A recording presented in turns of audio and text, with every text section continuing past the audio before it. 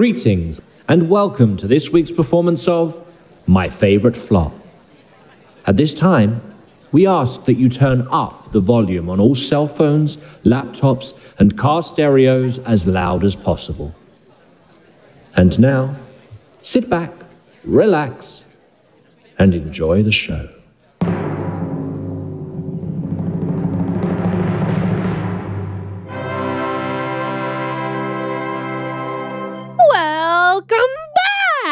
Welcome back to My Favorite Flop. I'm your host, Christina, and this is my co-host, Bobby. I'm Bobby. Hi. So, Christina, we have a very exciting episode for everyone today, right? Yes, we do. I know we've been talking about breaking the rules, and we kind of have. Tonight, it's literally broken with a baseball bat. So. Literally. Oh my goodness. Well, before we get into all of that, we should probably start with our, good old standard game of, hey, Christina, what have you been listening to? Well, I decided to stay in theme, and I picked a show that's also based on a cartoon character. Okay. And I decided to listen to Shrek. Yes. Oh, the Shrek. The musical or Shrek? Shrek the musical. Okay. Just double checking because there are songs in the movies. There are songs in the movie. You could consider them movie musicals, I guess. No, this was Shrek the musical, the Broadway musical, which I guess technically maybe one day we'll get to talk about on the show. I hope so because I have opinions, but this is about you talking about it. So yes, Shrek is actually one of my favorite musicals. And I know I'm probably in the minority with that. People love Shrek. I love Shrek. I love Shrek because it's written by one of my favorite playwrights. I love David Lindsay-Abaire. Sure. And I love his book for this. And it's so good. And there's just such a good message in it. And it's some of my favorite Brian Darcy James, which I know is kind of silly, but I love him as Shrek. I just do. Sure. And of course, Fiona's on my bucket list. Yeah, no, I love the show. We walked back down the aisle after we said our vows to it. To what song? To the closer. Oh. Yeah. Because I love a fart joke and Steven doesn't, and it's great. I think the first time I heard Shrek, I was working out of town on a gig, and I enjoyed a lot of it. But speaking of fart jokes, I just had a hard time understanding what was going on. Really? Yes, I understood, but I didn't. And then I saw it on Broadway, shortly after that, and it made a lot more sense, but yeah, I don't know. I guess it's a show you have to experience, but which you all can because it's on Netflix. It is. It's on Netflix. But yeah, no, I think it's such a beautiful show and it's so much fun. And there's so much to play with as an ensemble, of actors and Sure. the characters you get to create. There's so many funny lines. I don't know. In a weird way, it's one of those shows for me that's actor and director proof because it's written so well. The book is written so well. But yeah, no, I just love it. So that's what I listened to this week. Well, Bobby, what have you been listening to? Well, I tried to stay on brand as well with the theme of our episode, but in a different way. Okay. I'm going to give away a little teeny hint is today's shows might have something or other to do with comic strips. And so I went back and listened to the 1982 soundtrack of Annie. And I knew you were going to have a response. Well, I feel like it gets brought up a lot on this podcast, mostly by Bobby. But I was like, when's the last time I actually sat down and listened to the soundtrack? So I did. And there were some things that surprised me about it. Number one. Like what? Well, I do really like the original movie. And I know that's sacrilege to fans of the stage show because it's so different than Annie on stage, Okay. Especially the final act when Rooster literally tries to kill Annie and is climbing up a bridge, maybe. And Tim Curry is up there and Bernadette Peters is not so nice either. And Carol Burnett's like, wait a second. this is not what I was planning. I don't know. The stakes are much higher. Why they're celebrating the 4th of July at the end of the movie instead of Christmas, I still don't understand. But there you go. Fireworks. You need fireworks. You need, at the end of Annie, you know what Annie needs? Fireworks. Fireworks. That's, I enjoy the movie, but I actually realized that I don't like the soundtrack because it is one of those film soundtracks that I see what they tried to do, but it sounds like so much of it was recorded live on set. So it feels like you're watching the movie without the visuals, and then you can see all the flaws in the vocals and everything. And I don't know, I'm a big proponent of film soundtracks. When you have that kind of money to have an 80-piece orchestra and you have the time to make everything sound as good as it possibly can, it kind of upsets me as a aficionado of this genre when it doesn't. You know what I mean? Oh, how interesting. I mean, I feel the exact opposite when I watch a movie musical. Ah, okay. There you go. But that's, again, that, like you pointed out, it's really different listening to that without the visual. Right. My thing is when I'm watching it, I want it to feel like they're singing live. And so that's what I like about it. But I hear what you're saying. I can imagine. I don't think I've gone back and like listened to a movie musical soundtrack that they did sing live on set for. Right. And like it, and like purposely done that. I don't think I have. So maybe I would feel differently. I will tell you the one that gets it right, and I'm going to thank the Walt Disney Corporation, Newsies. Kenny Ortega. It's such a shame that movie was not successful because he had them pre-record everything that they lip sync to, but he had them sing live on set to themselves. So as it pans across in the movie, like different group scenes, you get to hear individual Newsy voices come out of the chorus. And it is so beautifully well mixed. But on the soundtrack, it just sounds amazing because we don't need to hear all those individual voices when you're just listening to it. Right. Anyway. So that's what I listened to this week. Annie. Ugh. Annie. Okay, should we give them the clues? Let's. Okay, yes. So the first clue, which we gave at the end of the last episode, was this.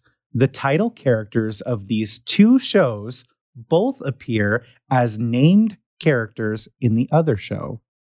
Clue number 2 is on Twitter. The Merriam-Webster definition of philosophy. And that was followed by our Instagram clue, which was a picture of the off-Broadway shoe warehouse. Clue number 4, the Facebook blog, all about 5 musical flops based on comic strips.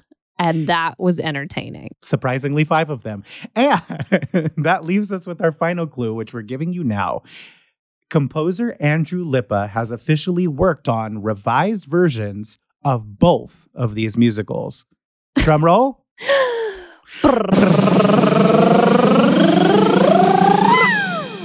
You're a good man, Charlie Brown. And Snoopy the Musical. Ta-da! Ta-da. Now, we need to give a little bit of an asterisk here. Snoopy the Musical, we're really breaking the rules today, right? We really did, yes. Because it's our first show that we're covering on this podcast that never has had a performance on Broadway. But also actually flopped off Broadway. Absolutely. It's absolutely a flop. That's the reason we're doing it. But I think everything else we've covered has at least had a Broadway preview. Exactly. Because we've had some that didn't officially open. But that's kind of cool, right? Like we are think so. Expanding the floposphere. Okay. So to start this episode out, because these are both based on work by Charles Schulz, we're going to start with some facts about Charles Schulz. So, for those of you who don't know, Charles Schulz is the writer and cartoonist, I believe is the official title, of the Peanuts cartoons. Peanuts! He was born in 1922 and died in 2000. He's from St. Paul, Minnesota. And he fought in World War II. He had a long and lustrous career as the creator of the Peanuts. There's an entire museum dedicated to him up in Northern California. Yeah. And I really want to go there one day. I think that would be a lot of fun. I mean, it's crazy to think that one man created such a legacy that not only transcended the Sunday comics, you know what I mean? Mm-hmm. Like animated films, holiday specials, at least two musicals, and theme park areas. You know, the Knott's theme parks have Camp Snoopy. Like, you can literally go meet Snoopy at the Mall of America and Knott's Berry Farm. Like, yeah, it is. It's amazing. I mean, at the height of Peanuts, they were published daily in 2,600 papers in 75 countries and 21 languages. And that was over 50 years. I mean, that's crazy town. no, it's insane. I can't think of, there are very few cartoon figures. You know, you think of the Mickey Mouses, you think of maybe the Flintstones. There are very few that have stood the test of time, that have been relevant decade after decade. You know, Betty Boop has gone through waves. You know what I mean? Sure. Other ones have gone through waves. Even the Looney Tunes have gone through, up until recently, a lull of not being relevant anymore. But I can't even imagine a world where kids don't know who Charlie Brown and Snoopy are and the rest of the Peanuts gang. Well, and what I thought was really beautiful is that Charles Schulz actually drew and wrote the Peanuts up until about 3 months before he died. Yes. And he was dealing with some motor skill issues towards the Right. end of his life and still managed to draw. I mean, there are some experts who have gone back and looked at it and they're like, you can kind of see some of the shaky lines. And I'm like, okay, guys, take a beat. Right. And it's really incredible to me that he continued so far into it and he never wanted anyone else to draw Charlie Brown. Well, and it's iconic. Like, you can look at, even without the characters there, I mean, everything down from the way he drew clouds and the way he drew the grass. If you just saw the clouds and the grass, you would know. It was Well, and a Charles lot of Schulz. people say that he was, he created the modern cartoonist. Okay. His style is what inspired so many who came after him. Sure. But no one else has been able to emulate what he created. No, absolutely. I mean, yeah, it really is such a priceless treasure of Americana, what Schulz did with the Peanuts gang. And what I think the most genius thing about it is it can be enjoyed by children and understood by children, but it's also meant to be enjoyed and understood by adults. You know, these little kids are dealing with issues and situations and whatever that appeal to people of all ages. You know, you can look at the world of Charlie Brown, Snoopy, Linus, and Lucy, and it doesn't matter how old you are. There's a lot you can take away from the stories and situations he put them in, which is a testament to their lasting power, I think. And they started out called The Little Folks The little folks. when they were just two frame cartoon strips. Yes. Well, and so when they started, did Charlie Brown even have a name? Yeah, he's always been Charlie Brown. Okay. All and right. Snoopy was originally Spike Yes. when he first submitted. Where did he submit that to? Oh, right, Ripley's Believe It or Not. Okay. So he wanted to get in the Ripley's Believe It or Not, and so did a comic book strip about his dog named Spike, and used himself as Charlie Brown, and that was the first time that we really saw the beginning seeds of the Peanuts gang. Sure. And he made it into Ripley's Believe It or Not. Believe it or not. But I'm done. No, and it's evolved so much. I mean, Charlie Brown looks a lot different than he did back in the early days. Spike obviously became Snoopy's brother, a very different Spike. Yes. It's not the same Spike. And poor Patty and Shermie, the other two characters that were introduced next, sadly didn't have lasting power. But speaking of Patty, we should talk about the first musical written based on the Peanuts gang, right? Yes. You're a good man, Charlie Brown. No, you're a good man, Charlie Brown. Oh, jeez. So, music and lyrics are by Clark Gessner. Book by John Gordon. Now, fun fact about this. Yes. And it turns out that this is a pseudonym for the ensemble.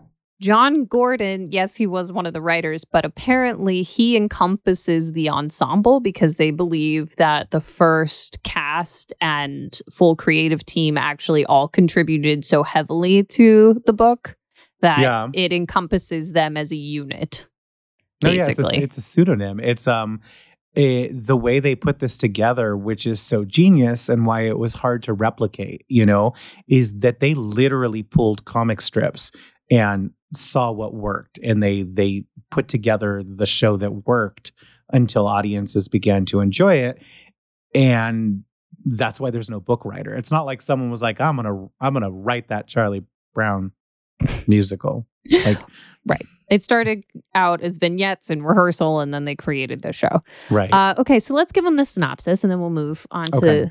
Anyways, synopsis. Charlie Brown and the entire Peanuts gang explore life's greatest questions as they struggle with all the things that matter to the little folk. Baseball, homework, kites, crushes, and ultimately the age-old challenge, happiness.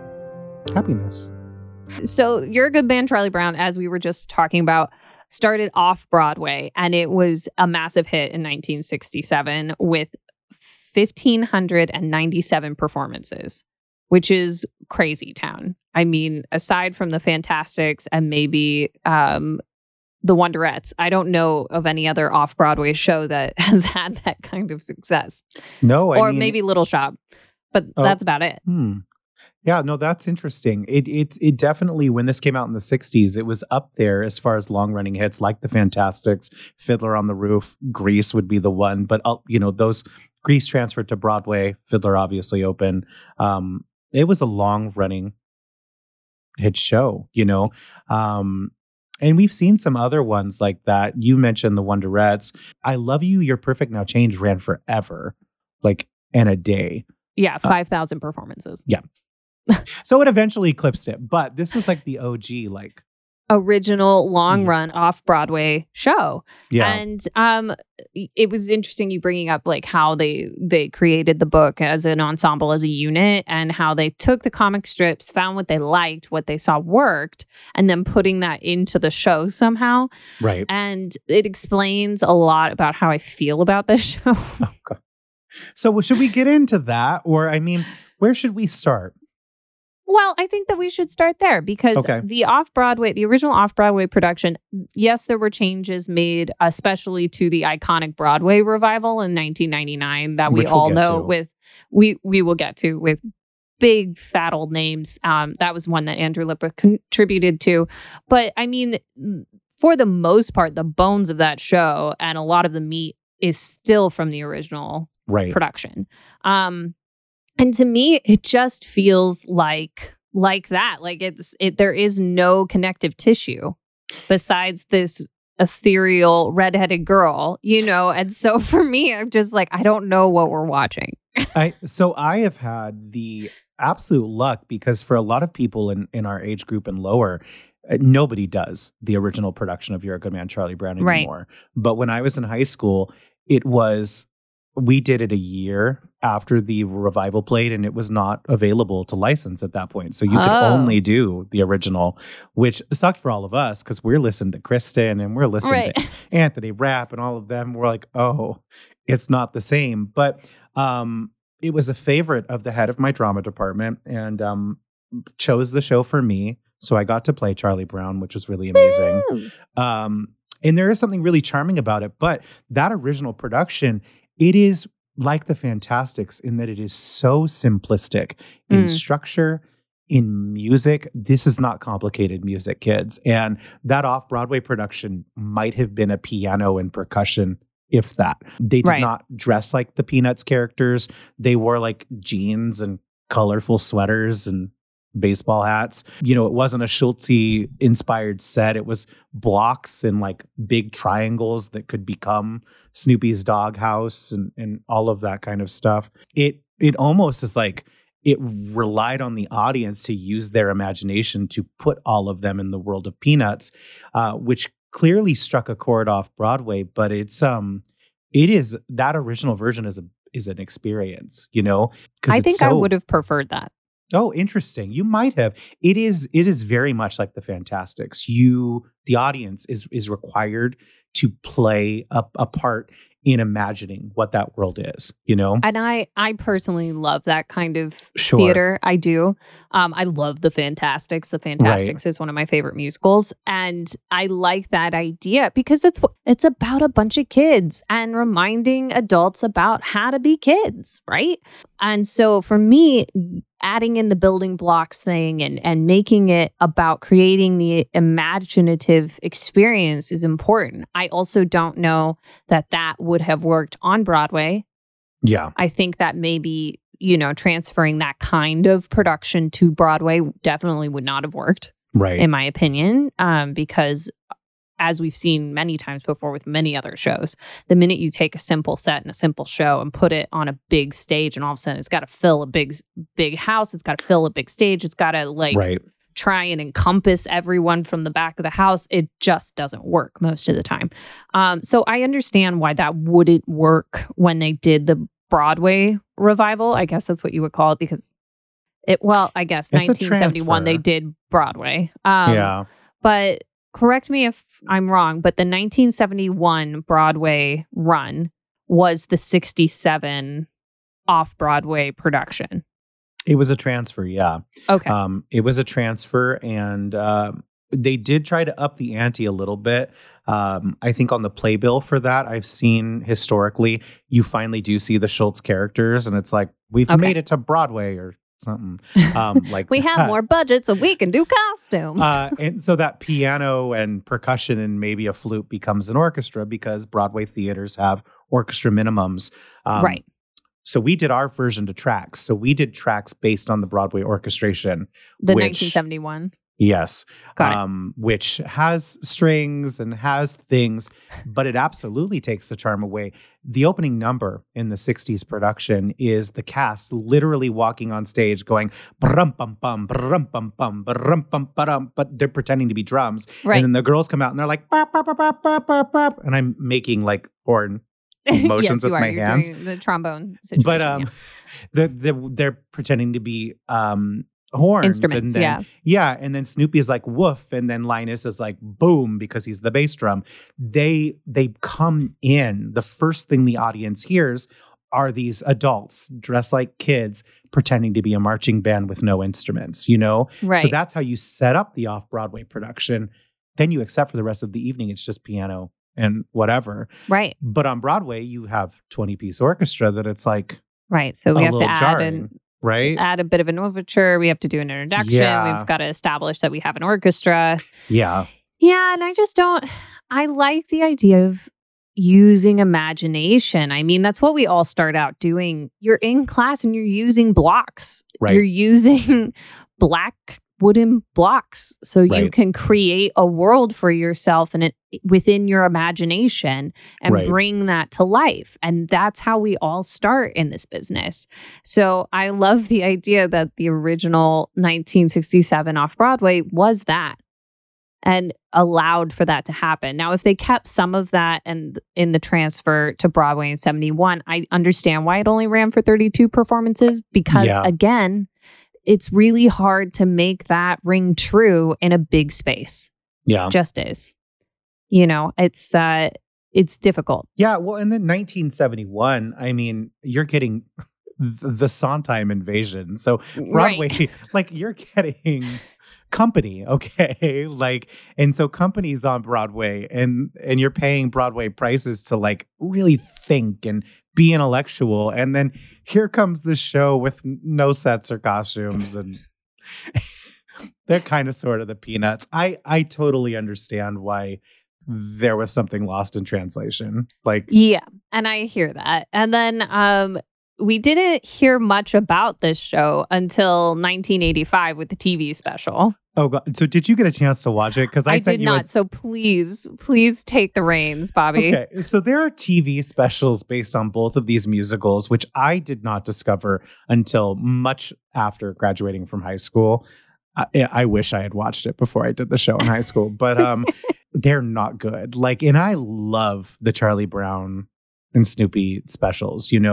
Snoopy Come Home, which is also a musical, by the way, with music by the Sherman Brothers, Mary Oh, Poppins. there you go. Yeah. Yeah. Is a good one. It is a good, well-crafted musical adventure on film. But these cut a lot of the songs, add other scenes in, and just like, it's like they didn't have any kind of artistry in making a musical film. So the musical numbers come out of nowhere and the kids sound awful. I mean, because they're actual kids. Oh, Because no. all of the Charlie Brown cartoons are voiced by children. I don't know, but that doesn't work for the way that this musical is built. And on top of it all, they had already, when they started making Charlie Brown and Snoopy cartoons and animated specials, they had established that Snoopy doesn't speak. So Right. all of a sudden, You're a Good Man, Charlie Brown comes out in 1985. And And Snoopy has songs. Snoopy has songs. And I don't know if like people were ready for Snoopy to have a voice. And if they were, I don't know if they were ready for him to have that voice. So we go from the TV special in 85 and we don't hear again anything. And I'm not surprised after that till 1998 Right. when we do the US tour that eventually becomes the 1999 Broadway revival that I would say the majority of people know and reference. Right. So the Broadway revival had 142 performances. So it was already more successful than 71, but still a flop. Right. They replaced Peppermint Patty with It's Sally. not Peppermint Patty, though. That's what I was trying to get on. Okay, the you original explain this. Charlie Brown had just Patty, who was right. the Okay. first female to ever be in the comic strip. Okay. So she made it into the original musical. However, by the time 1999 around, she had already been removed from the comics and Replaced with Sally. Sadly. Yeah, and that was the closest character that made sense, you know? Right. That makes sense. And honestly, I can't think of doing Charlie Brown without a Sally. Like, Right. that's bizarre to me, mostly because I grew up with comics that involve Sally. Right. And then Andrew Lippa, of course, as we spoke about, rewrote a lot of the arrangements and put in some new songs. Star-studded cast. I mean, B.D. Wong, Anthony Rapp, Roger Kristen Bart. Chenoweth. I Chris- mean, yeah. come on. Everybody and their mother. And Roger and Kristen actually both won Tonys for their performances. Yeah. It is the moment that Kristen Chenoweth became a star. Like Yeah. everyone talks about Millie, you know, and Sutton Mhm. Foster and that Overnight, but like literally Kristen Chenoweth before this did very small roles. Oh, in and have shows. you heard her casting story? No. Oh my gosh, Spill. it's so funny. She talks about it in one of her books. I was living with 8 other people in a 2-bedroom. One of which I think was Danny Gerwin, but continue. Oh, really? That's funny. Yeah. I'm not surprised. She randomly got asked to audition for this thing. And she, of course, New Philosophy is her song Right. in the show. And it was new to the show. So Right. she had never heard it before. She was like, what is this song?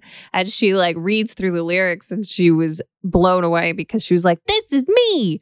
I just like immediately knew what to do with it. And so went in. And I think that there was some like strange way how she got the audition. I don't remember Okay. exactly. And so she went in, she did it. They called her the next day and they're like, you booked it. You're done.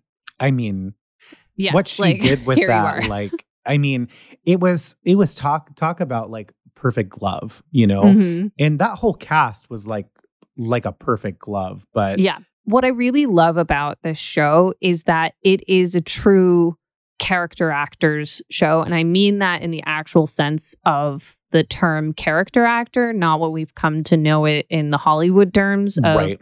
oh, you don't fit the physical mold, so therefore you're a character actor. That's not really how that works. Right. It doesn't matter what you look like or what you sound like. A character actor is someone who can truly embody another human, right? And really morph and change and make strong choices and become somebody outside themselves. And they found that in this cast, I think. And to me, this is one of those shows that doesn't really work without that kind of actor. And if you can't find an ensemble cast of that, it doesn't work. Well, and talk about, you know, also the diversity of the cast, you know, B.D. Wong being the perfect choice for Linus, who just happens to be an Asian American actor, you know? Yes. Finding just the whole cast is just it was a time period where I think we as an industry were better about that. And I think we've lost our way a little bit because this is 2 years after the Whitney Houston and Brandy Cinderella, where nobody questioned why Whoopi Goldberg and Victor Garber had a Filipino son as a prince. Right. It was amazing. And this was very much in that same world. And again, I think we've moved backwards from this because it really was unprecedented to see, But again, my problems come down to the structure. The structure of the show. Okay. I don't know what we're fighting for. I don't know why we're here. To me, I think it would be much better as a one act. I do not understand why it's 2 acts. Okay. There's a lot of music you can take out. I like mean, what? The Doctor's In. Oh, it's so good. Even the Kite, I think. Okay, well, the Kite could go. Rabbit chasing? I mean, come on. Like, why are we rabbit That's only chasing? in the revival.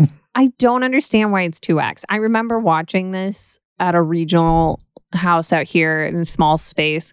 And I had a bunch of really talented friends in it. And I remember sitting there and being like, at the end of Act 1, I'm like, oh, okay, that was the show. Okay, that's cute. All right. And then my husband was like, no, we've got an entire second act, Christina. And I was like, why? Why do we have a second act? And he was like, because that's the show. You still have to do My New Philosophy. And I was like, oh my gosh, no. No. And I don't know. I just didn't know why we were there. I mean, the way it's been described to me and the way that I approached it when I did it many moons ago is that all it is a day in the life of Charlie Brown. And when you accept that that's all that the show is I think you can appreciate it more. And it's really, he is the glue for the rest of the things that happen around him.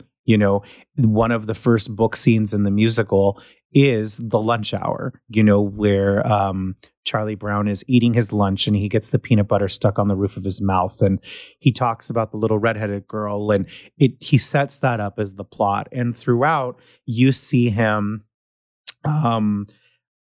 have these interactions with people, from the Doctor's In with him and Lucy, and then him in the baseball game and him in his book report. It all comes back to him trying to get up the nerve to speak to this little redheaded girl.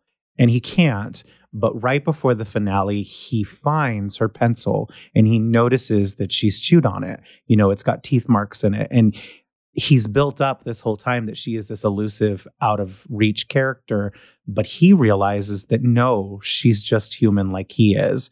And it makes him so incredibly happy, which is why they sing Happiness. Which is a beautiful song and honestly makes you fall in love with characters. Sure. But it's the final song of the show. No, I know. It takes a lot to get there, but that's what the crux of the plot is, And when you say it like that, it's beautiful and gorgeous and I want to watch that show. But then I'm watching it and none of that exists. I get it. I totally get it. And maybe that comes down to direction, Maybe. Maybe it comes down to direction. Maybe it comes down to the right cast. I don't know. But again, when I read through synopses, even some of the songs, I'm just like, of course I want to watch this show. And then I watch it. I'm like, hey, okay, we get it. Move on. It's not Shakespeare. Move on. No. And look, it hasn't done well both times it's been on Broadway. And I think if it was ever given a moment to truly succeed, it was this revival. That show was so basic and simplistic, the original version that they put together. It needed arrangers. It needed people to come in and it needed to look like Peanuts. I think by the 70s even, they had already started doing animated TV specials and things like that. You can't have an established world where Charlie Brown moves and talks and all of that on screen, but then it not look like that when you come to the stage, And Andrew Lippa, because he writes such jazzy music that is poppy, but also timeless, he was the perfect person to make this score relevant, I think. I agree. And here's the thing. I think that I am in the minority in how I feel about this show. So I am a little surprised that the Broadway revival didn't really succeed. Right. But I went and looked at what was going on at the time in 1999. It was a dark time. It was a very dark time. I mean, not to bring it down, but we had the Columbine shootings, so there was that you were competing with the show about children. And being at school. And I don't know. I don't know if that plays into the psyche of who's watching it, who's buying tickets, but I would imagine that it is there in some form or fashion. You had Napster released, which, like all of a sudden you can get any music you want online. Oh my gosh, I don't have to buy a CD. I don't have to pay for it. Oh man, which then opened up a whole can of worms that we're still dealing with today. SpongeBob premieres. Which is interesting you mentioned that Yeah. because you talk about timeless animated figures that will not go away and are relevant to both children and adults, and actually really philosophical. I mean, Yeah. I don't know if when I saw SpongeBob in 1999, which I absolutely watched, Me too. if I knew it would have had the lasting power, but of all of the Disney and Nickelodeon stuff from that era, I mean, SpongeBob is with us forever, I think. And the millennium was coming. It's 1999. And I remember 1999 and how panicked people were throughout that entire year leading up to New Year's. To all you children out there, like, you might laugh, but we all legit thought the world was going to end. Yeah. I mean, we had no idea. And I remember we're dating ourselves so bad. I sat there on New Year's Eve, 1999, because I was definitely either graduating from middle school or in my first year of high school at that point.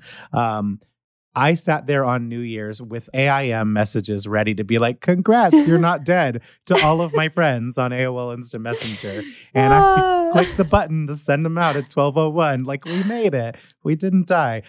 No, but it was a real fear. It was a real fear. And can you imagine, like, going to see this True Innocence production? Yeah. Like, I mean, it just wasn't it wasn't where people were at the time. I think that it has had a long life since this revival. I mean, it had a second revival in 2016. Oh, with the kids, like actual children, yeah? Right. And that apparently, and that was off Broadway, I should specify. It was off Broadway. But everything I read about that production was how acclaimed it was by critics. They called it effortless, that it was a true joy to watch.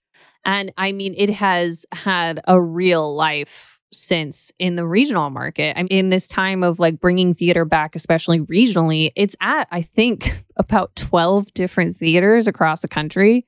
Like, at a couple of them here in Southern California. Oh, I mean, there was one over the summer here in Las Vegas, like one of the theaters. It was one of the first shows. They're like, we're open. Charlie Brown. Here you go.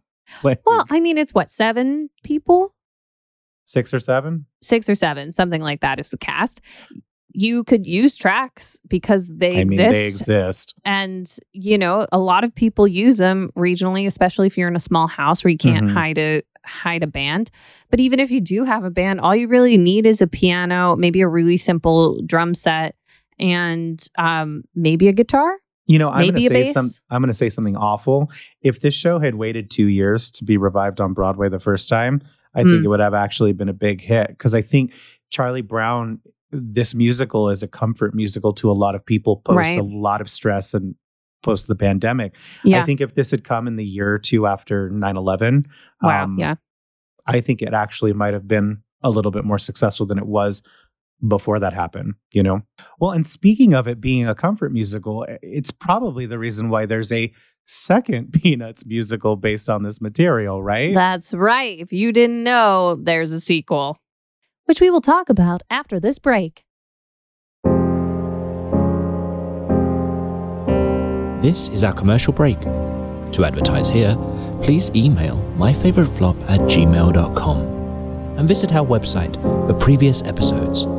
And to buy merch, please buy our merch. We have a 1-year-old to feed. And now back to My Favorite Flop.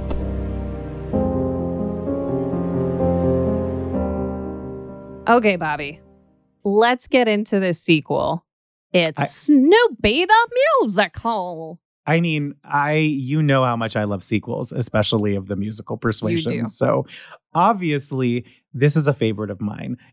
When I discovered this existed, it was after I did Charlie Brown in high school, and I was like, we have to do it. I found out there's another one. We have to do it. And you could not find the cast recording to this in the early 2000s. I made my parents take me and my brothers and sisters to Knott's Berry Farm so I could buy the cast album to Snoopy the Musical there. Of It course was you did. not available at Barnes & Noble or Borders, which is how we used to buy these things. And that is Or how the I library. That was how I listened to my first cast albums. me and libraries never got along until I worked in one, which is... Are we? I don't know. So Snoopy All right, the Bobby, Musical. why don't you give us the lowdown on Snoopy? Okay. Snoopy, the musical, provides a dog's eye view of the Peanuts pals. Day in, day out, everyone's favorite beagle looks down upon the world and his friends atop his doghouse and finds himself daydreaming of wanting to kick up his paws and dance, go to school, write the world's greatest novel, and much, much more. Adorable. Just so we know who wrote it, this is actually a different creative team. So it's music was by Larry Grossman, lyrics by Hal Hackaday. I love that name, Hal Hackaday. I mean, come on. Hackaday. So fun. Book by Warren Lockhart, Arthur Whitelaw, and Michael Grace. So they had a lot of friends working on this book. But to be fair, I have read that they get credit for just being the ones to take the comic strips and put them together themselves this time. So instead of a giant team of let's put the script together, it's the three of them. Well, and I believe that Arthur Whitelaw was actually one of the producers of You're a Good Man, Charlie Brown. So Yes. So it makes sense that he would be a part of the sequel. So it started out in San Francisco, actually. yeah, Which I find fun because that's very close to where the Schultz Museum is, right? So 1975 in San Francisco got a lot of mixed reviews. They were, of course, comparing it to You're a Good Man, Charlie Brown, which the off-Broadway at this point was such a massive hit, and it had also toured America. So everybody had seen it at this point. It was like Jersey Boys, where everyone had seen it twice. And so, yeah, it makes sense that they would immediately refer to You're a Good Man, Charlie Brown in comparison. But it lasted about 7 months in San Francisco. Oh, wow. Okay. Which is a long run. Well, for a regional in San Francisco specifically. Yeah. And then it went to Off-Broadway in 82. Lots of the same creatives, but here's another fun JB reference. Ron Melrose was the music supervisor. He's also the music supervisor for Jersey Boys. Oh, I was like, where are you going with this? Oh, that's so interesting. And it also starred one of our favorites, Miss Yes. Vicki Lewis. Who was also replaced by one of my favorites, Miss Lorna Luft, who obviously one of Judy Garland's daughters, Liza Minnelli's sister, Yep. but also famously Paulette in Grease 2, which is another sequel that I adore. Your musical sequels, Bobby. I love them. See, you want to do a stalker cabaret? I want to do a 3-hour evening of musical sequels. You're not allowed to leave until it's over. Oh, boy. So we've kind of talked a little bit about the music here. Musically, this is a much more complex show than You're a Good Man, Charlie Brown. Yes, and it's better. Well, and that's because Larry Grossman and Hal Hackaday are like, they wrote other musicals. I don't believe Clark Gessner wrote more musicals, but these are... that was their only. Yeah, these are legitimate Broadway composers. So Yes. it is a much more complex experience, even when you listen to it pared down in that original 1975 San Francisco cast recording. You can already tell the difference. Yeah. And also when it was off Broadway in 82, it ran for over 150. So not too many. Like it Right. was similar to the Broadway revival of You're a Good Man, Charlie Brown, but off Broadway. And when they did the replacement of Vicki Lewis to Lorna Luft is actually when they added in Hurry Up Face, which is probably one of the most well-known songs from the score, I would absolutely. say. It gets done a lot. I'm sure a lot of you have heard it before, even if you didn't realize it was from Snoopy the Musical. And Hurry Up Face is really a beautiful song. And it certainly has a place in this. But it was really successful actually when it went to the West End. So it went to the West End in 83 and it was a huge success and ran forever. Well, and this is kind of when it got its even though Andrew Lippa, which we'll get to later, did do a revision of Snoopy, Right. that West End production, it's like what they did to the revival of You're a Good Man, Charlie Brown is kind of what they did to the West End. The music got arranged better. They got a bigger orchestra. The vocals were perfected. And they switched out some songs and added some new ones to really flush out the story and the characters that they presented at the show. I listened to both the US version and the UK version. And I think the UK version is much better, not just because of flushing out the arrangements, but the specificity was there. Like jokes that were missed in the US production were not missed in the UK. So much fun. One of my favorite, and it's not like the best thing in the world to mention, but one of my favorite things to point out as far as that happening, because usually when a show starts in the US and it goes to the UK, I don't always love the UK recording. This is 100% the opposite. Pamela Myers played the original Peppermint Patty in San Francisco, and she's Marta from Company. And so this is just a couple years after Marta from Company. She's a brilliant actress. She's a brilliant singer, etc. I'm not a fan of her Peppermint Patty, but in I Know Now, which is one of my favorite songs, it's the trio of the three girls. You know, she's like, you can't fit a flea with a collar. Get it, Sally? But the way she delivers, it's like, got it, Sally? Or something. It's so robotic. And I'm like, were they tired when they recorded this? I don't know, because like in the British production, she's cracking herself up and you're like, that's so Peppermint Patty, you know? One of my issues with the American recording is there are more ballads, I would say, in Snoopy than there were in You're a Good Man, Charlie Brown, which I don't necessarily know is the right choice, but I wasn't really upset by it. But the American cast takes it so seriously. And I'm like, you guys, you're children. You're playing children. Why is this like you're doing surgery? A little bit, right? But then the UK cast come in and they just have a good old time with it. And all of a sudden, these ballads become more meaningful. There's simple storytelling in the best way. And they really just say the words and don't run into the furniture. You know? It's really, again, I can't help but compare it to that revival of You're a Good Man, Charlie Brown. Talk about actors who fit these roles like a glove. Right. And they don't even necessarily sound like the US cartoon versions do, but you can tell they're adults who are embodying these children so incredibly well and are in it. It is a very ballad heavy score. That's very Grossman and Ackaday, looking at their other work. I think it all works musically in Snoopy, except for Where Did That Little Dog Go? And maybe it's because I am a Charlie Brown.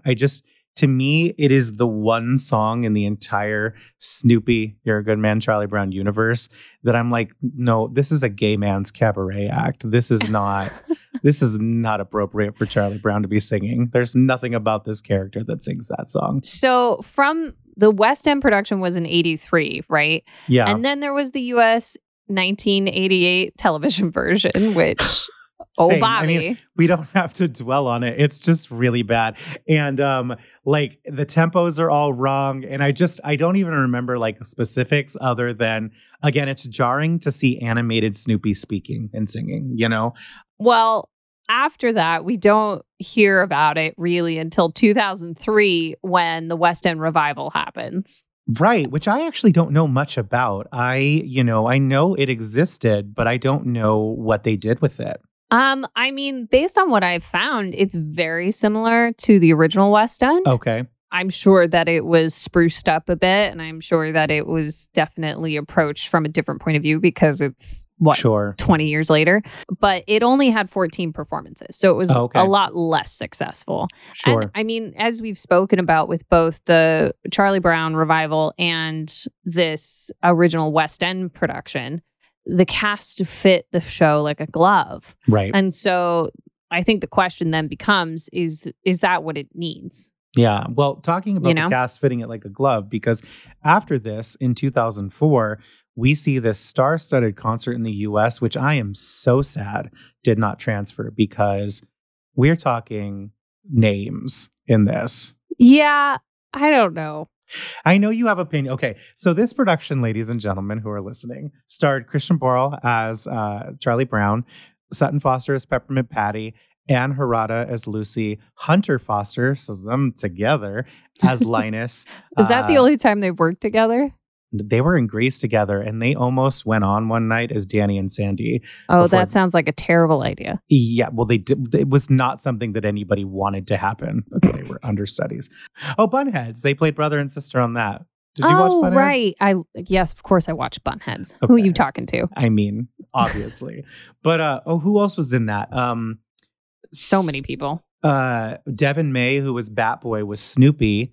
And who played Sally? Oh, Hunter Foster's wife, Jen Cody. So, yeah. No, and it was, look, I've seen videos of it, and it's fun. And it was directed by our friend Ben Rimalower. I mean. Yeah. And it was a lot of fun. And it really felt like a group of actor friends getting together and doing a show together. Okay. Which, I mean, based on very little that I know, because I am not friends with any of these humans, it sounds like they all know each other well. They'd all worked together before in some form or fashion. Right. They seem to be, at the time, a part of a friend group, and I think that's great. And I think it's great that they were in a position where they got to have fun and do it on a pretty big scale and get people there. And look, if I were in that position, I'd be doing the exact same thing. Right. I don't know. It just didn't have the same kind of life to it as that first West End production did. And that's why I keep coming back to. You have to have real character actors playing these roles. Now, moving away from performance, I really would like to talk about structure of the show. Okay. So Snoopy, I think, has a better story structure and has more to it than You're a Good Man, Charlie Brown. And I'm more likely to want to sit through 2 acts. Well, there's action. There's movement, right? Snoopy has wants that he is actively chasing through the plot of the show. And there's conflict. That's true. There is no conflict in You're a Good Man, Charlie Brown. No, that I will give you that. That's true. Like, there just isn't. There's some superficial conflict between him and Sally because that's You're a Good Man, Charlie Brown. Or that's just Charlie Brown and the Peanuts, right? Like, but there's no actual conflict, and you can't have a great story without great conflict.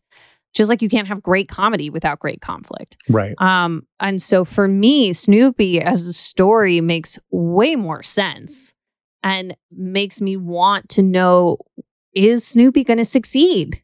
Right. Is he going to succeed? Is he going to write the epic book? Is he going to get to meet his mom? Like, or are these things going to happen? Right. And you want to go along on the journey. And you also, like, especially when him and Charlie Brown's relationship is on the rocks and you're like, oh my gosh, are they going to get through it? Well, in the finale, I mean, happiness Happiness and You're a Good Man, Charlie Brown is such an iconic, like, standard at this point. Kids sing it in preschool. Yeah. But Just One Person rips your heart. And I don't know if it's colored because of a different performance outside the context of the show that it's iconically associated with. But the whole idea of this group of people singing to Snoopy, because it's always Charlie Brown who needs cheering up. It's always whatever. And so when Charlie Brown sings to Snoopy, don't worry, like, I believe in you. It is so, I'm like tearing up now. It is so emotional because Snoopy is always this strong commenter. Snoopy is the rock of, like, this entire thing. For them to flip it and dramatically put it on its head where Snoopy is questioning so much, it's kind of mind-blowing, So, Bobby, you just brought up the iconic performance of Just One Person. I don't think I know what that is. So this musical, other than Herbie Up Face being a popular song for a lot of musical theater actresses, Just One Person, and I don't know who found it, who got the brains to do it, but at Jim Henson's memorial in the 90s, after he passed away, all of the Muppets and Sesame Street, etc., sang this to him. And I don't even remember where I saw this as a kid, but I remember when I discovered this musical, I was like, what is this song? I know this song. And I remember being in college and someone showing it to me again. And I was like, oh my gosh, this is so heart-wrenching. Yeah. And yeah, a lot of people associate it with the Muppets and Sesame Street more than they do this musical because Right. of that like moment with Frank Oz and the rest of the Muppeteers with their puppets Yeah. singing this to Jim Henson, like it just makes me want to cry. Oh my gosh. Yeah, we'll have to post that video. Yes. Absolutely beautiful. Okay, so in 82 is when we had the off-Broadway revival, right? And at the time there was a lot going on in pop culture. Right. The Thriller premiere happened, Oh wow. which changed the face of music, changed the face of music videos, how people Right. people actually went and wanted to go watch music videos. They're cinematic now. You had late night TV with David Letterman that premiered that year. E.T. premieres. These are big changes Right. in pop culture and art form. And then you have, Snoopy the musical off Broadway. And I just feel like, again, it's going to get lost in that. Yeah, it's the timing just seems so off for both of these shows. It's you have E.T., you have the dawn of Steven Spielberg. I know it's not his first one, but Steven Spielberg, who is the iconic director of Filmmaker. excess, but also amazingness. Yeah. No, it's true. And I mean, 83 is when we had the UK West End, right? Right. And that's only a year later. And all of a sudden, everything changes again because then we had the first American woman in space. We have the Cold War climax. We've got Fraggle Rock premiering, which I just felt the need to say that because I was obsessed with Fraggle Rock. We had so many things happening. And 83, we have the UK West End production, right? But it's that's only a year later. And we kind of touched on this with Charlie Brown, how it's a comfort musical. So especially post-COVID, of course, everybody wants to do it. How you mentioned if it had come after 9/11, that it would have been more successful because it's true comfort. It's chicken soup for the soul, right? Oh, yeah. And I think Snoopy would definitely fall in that category. And 83, especially in the UK, was a rough time. You had the IRA bombing in Harrods. Oh, wow. Yeah. You had Maggie Thatcher becoming prime minister, which same year. Oh my. There's a lot of terribleness happening. And so having something like a chicken soup for the soul musical like Snoopy, I think that's something that would really speak to people. No, it makes sense. And even in the theater scene in the UK is you're getting these serious Evita and we're on the cusp of Les Miserables, So this definitely felt like a nice break, I'm sure, for a lot of folks who were looking for escapism, and that absolutely makes sense. I mean, after all of that, I want to see Charlie Brown and Snoopy. So it is interesting how current events can be so impactful on shows. Oh, absolutely. I mean, and we've covered some and we will continue to cover some shows that I clearly think were just, my opinion doesn't always matter, but I clearly think had they been produced even the same way in a different time period, they may have been much more successful than they were when they did actually make it to New York City. This commercial break is sponsored by Please Buy Our Merch. Please visit www.myfavoriteflop.com today.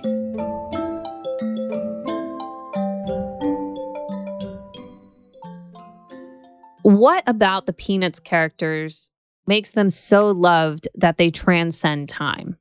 I think we touched on it a little bit. They're enjoyed by kids. Kids understand it. They enjoy them. It speaks to children, but they're meant for adults. We are supposed to see ourselves in these people. I have fully embraced the fact that I am a Charlie Brown, and, we all know Lucy's and we all know Peppermint Patty's. We all know Sally's and we all know Linus's. And, they really represent these characters of adult personas. And even though everything is framed from the problems of children, the problems that these characters go through are ageless. We are always, so many of us are Charlie Brown at different points of our life, and yeah, maybe it's about the little redheaded girl not noticing him, or maybe it's about his dog not noticing him, or, or not being able to kick the football. Like we get that, Totally. we get that. So I think that plays a big part of it. Now, I have another question because I've been thinking about this through listening to both these shows. Do you think there's a world where it actually makes more sense to combine these two shows?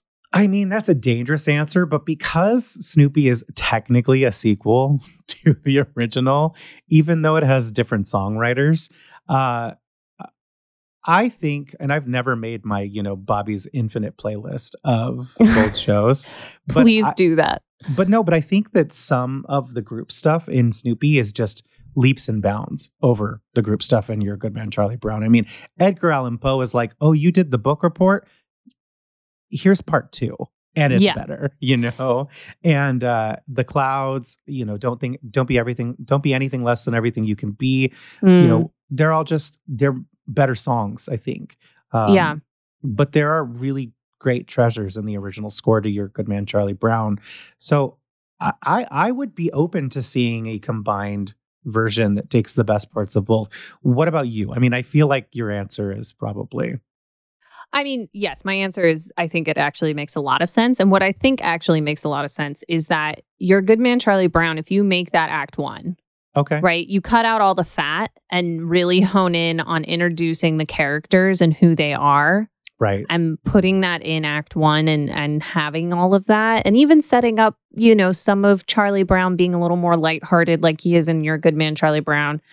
In Snoopy, he is a little more grounded. He's a little more down to earth and serious. And then you do act 2 as Snoopy and you get those heart, gut wrenching, beautiful pieces and have those serious moments and have the moments of Snoopy questioning himself and bring it together at the end. I think that is a far more dynamic story to tell. Okay. And one that leaves the audience wanting for more in a good way. So I have an interesting question for you, specifically because you're female. Okay. Something that really isn't prevalent in You're a Good Man, Charlie Brown is a strong female character or any kind of strong female character storyline that we're following. Yeah. Snoopy gives us that with Peppermint Patty, which I find fascinating because she has never been the most popular character of the comic strip. Nope. And definitely isn't the most popular female character. I've always wondered, like, I would love to talk to the creative team, at some point in the netherland of the afterlife, to find out why they chose Peppermint Patty, because it's so interesting that she is given this strong track that is almost as big as Snoopy's, with her, especially with Hurry Up Face being added. But she is very much the female lead of this musical. If you combine them, do you keep that? Do you think Peppermint Patty's the right one? Are they doing themselves a disservice by not giving Lucy a chance to be humanized and fleshed out more? I know I'm interested to hear your thoughts on that because I've always wondered. I think Peppermint Patty makes complete sense to me, and I actually really love what they do with her in Snoopy and how it becomes this lost love story in a way. And they kind of try to do something like that with You're a Good Man, Charlie Brown. I just don't think that it lands. Right. And like, I mean, Lucy is fun in a lot of respects and like certainly brings comedic relief, but I don't think that she is your strong female lead. I think you want someone with more heart, which is what Peppermint Patty has. Yeah, it's always fascinated me. I definitely think Peppermint Patty needs to be your leading lady, especially if you do a combination of these two. You obviously, I don't think you should lose Lucy. I think that she exists and should be there. And again, is great comedic relief. But yeah, no, your leading lady is Peppermint Patty. Okay.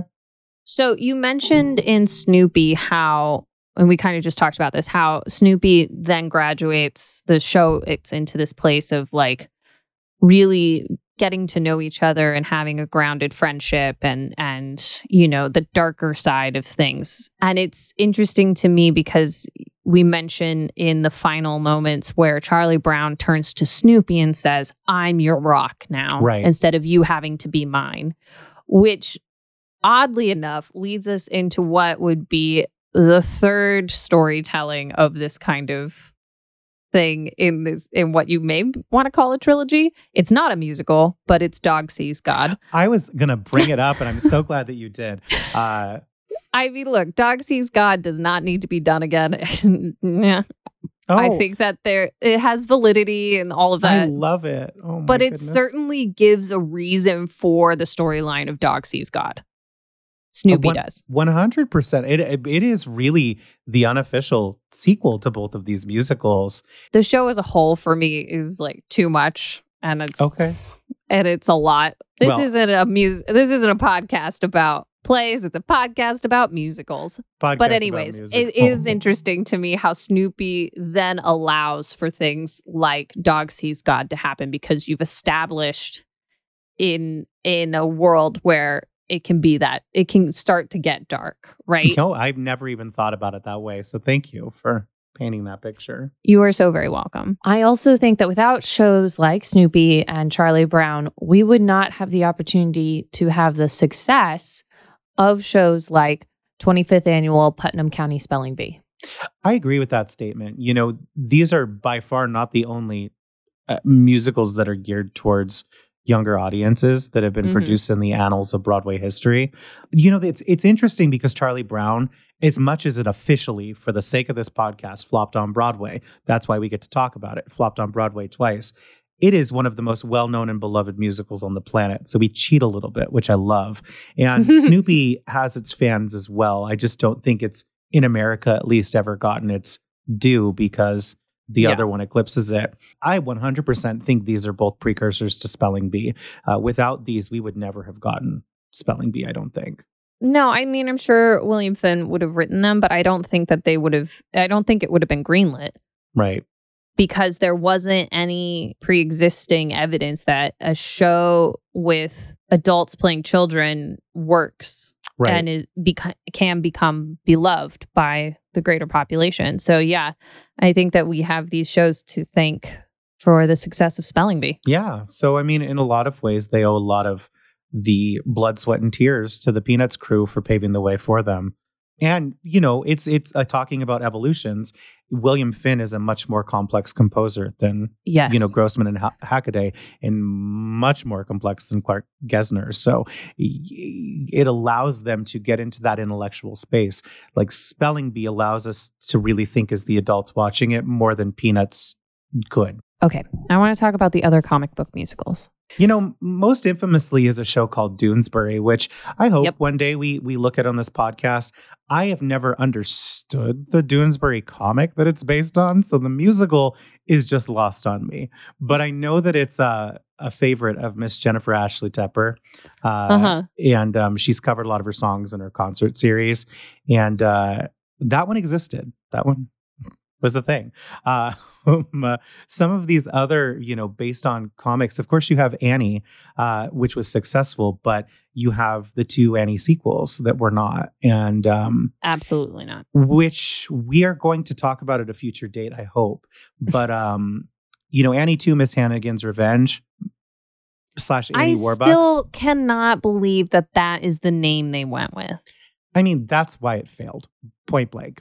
Yeah. Well, and the reason I wanted to focus on sequels in that article is because comics are serials, you know, and they are I think if the proof in the pudding, if you're going to create Marvel Cinematic Universes in the theater world, comics are the base material to look at to start that world.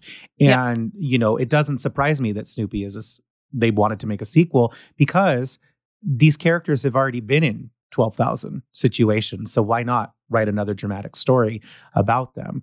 And, and at its height, it was making $1 billion a year. Well, there's that too. So then you get, you know, Annie, one of the most successful musicals ever produced on Broadway. To me, I don't think you're going to write a sequel to Annie.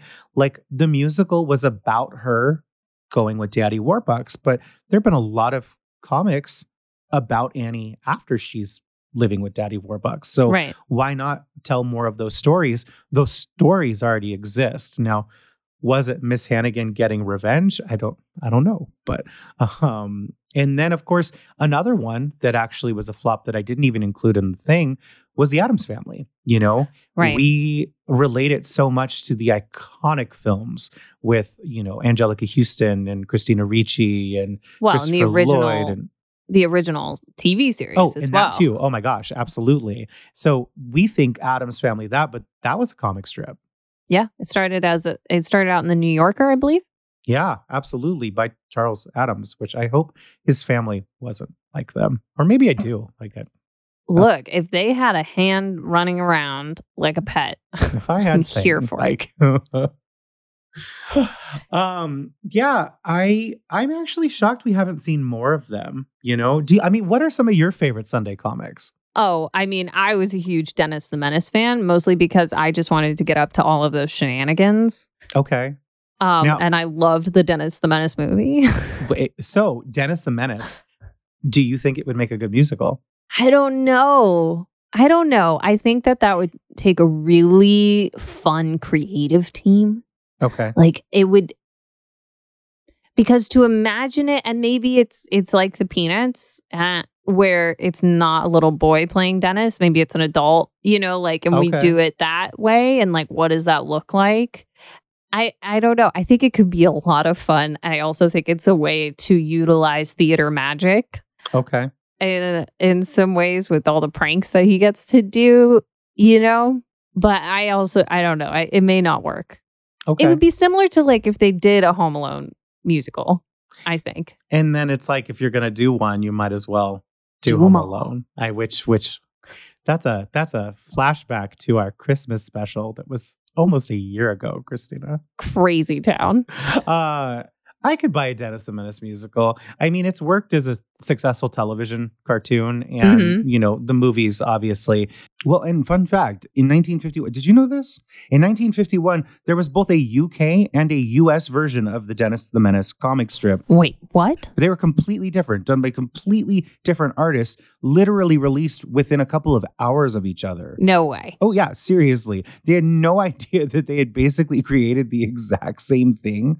But yeah, the UK Dennis, for all of our UK listeners out there, he's totally mean-spirited. But the US version is a little bit more lovable. But that's pretty crazy. I mean, That's insane. seriously, same day, two completely different continents, separated by an ocean, same title, and same basic premise. I feel like if that wasn't backed up with research, no one would believe it. Yeah. That's crazy town. I don't know. I love anything where it's a kid who's Little Rascals was one of my favorite films. Like Sure. anything where we get into shenanigans and like show the adults what it's about, like what life is all Right. about. I'm here for Well- it. That is my gig.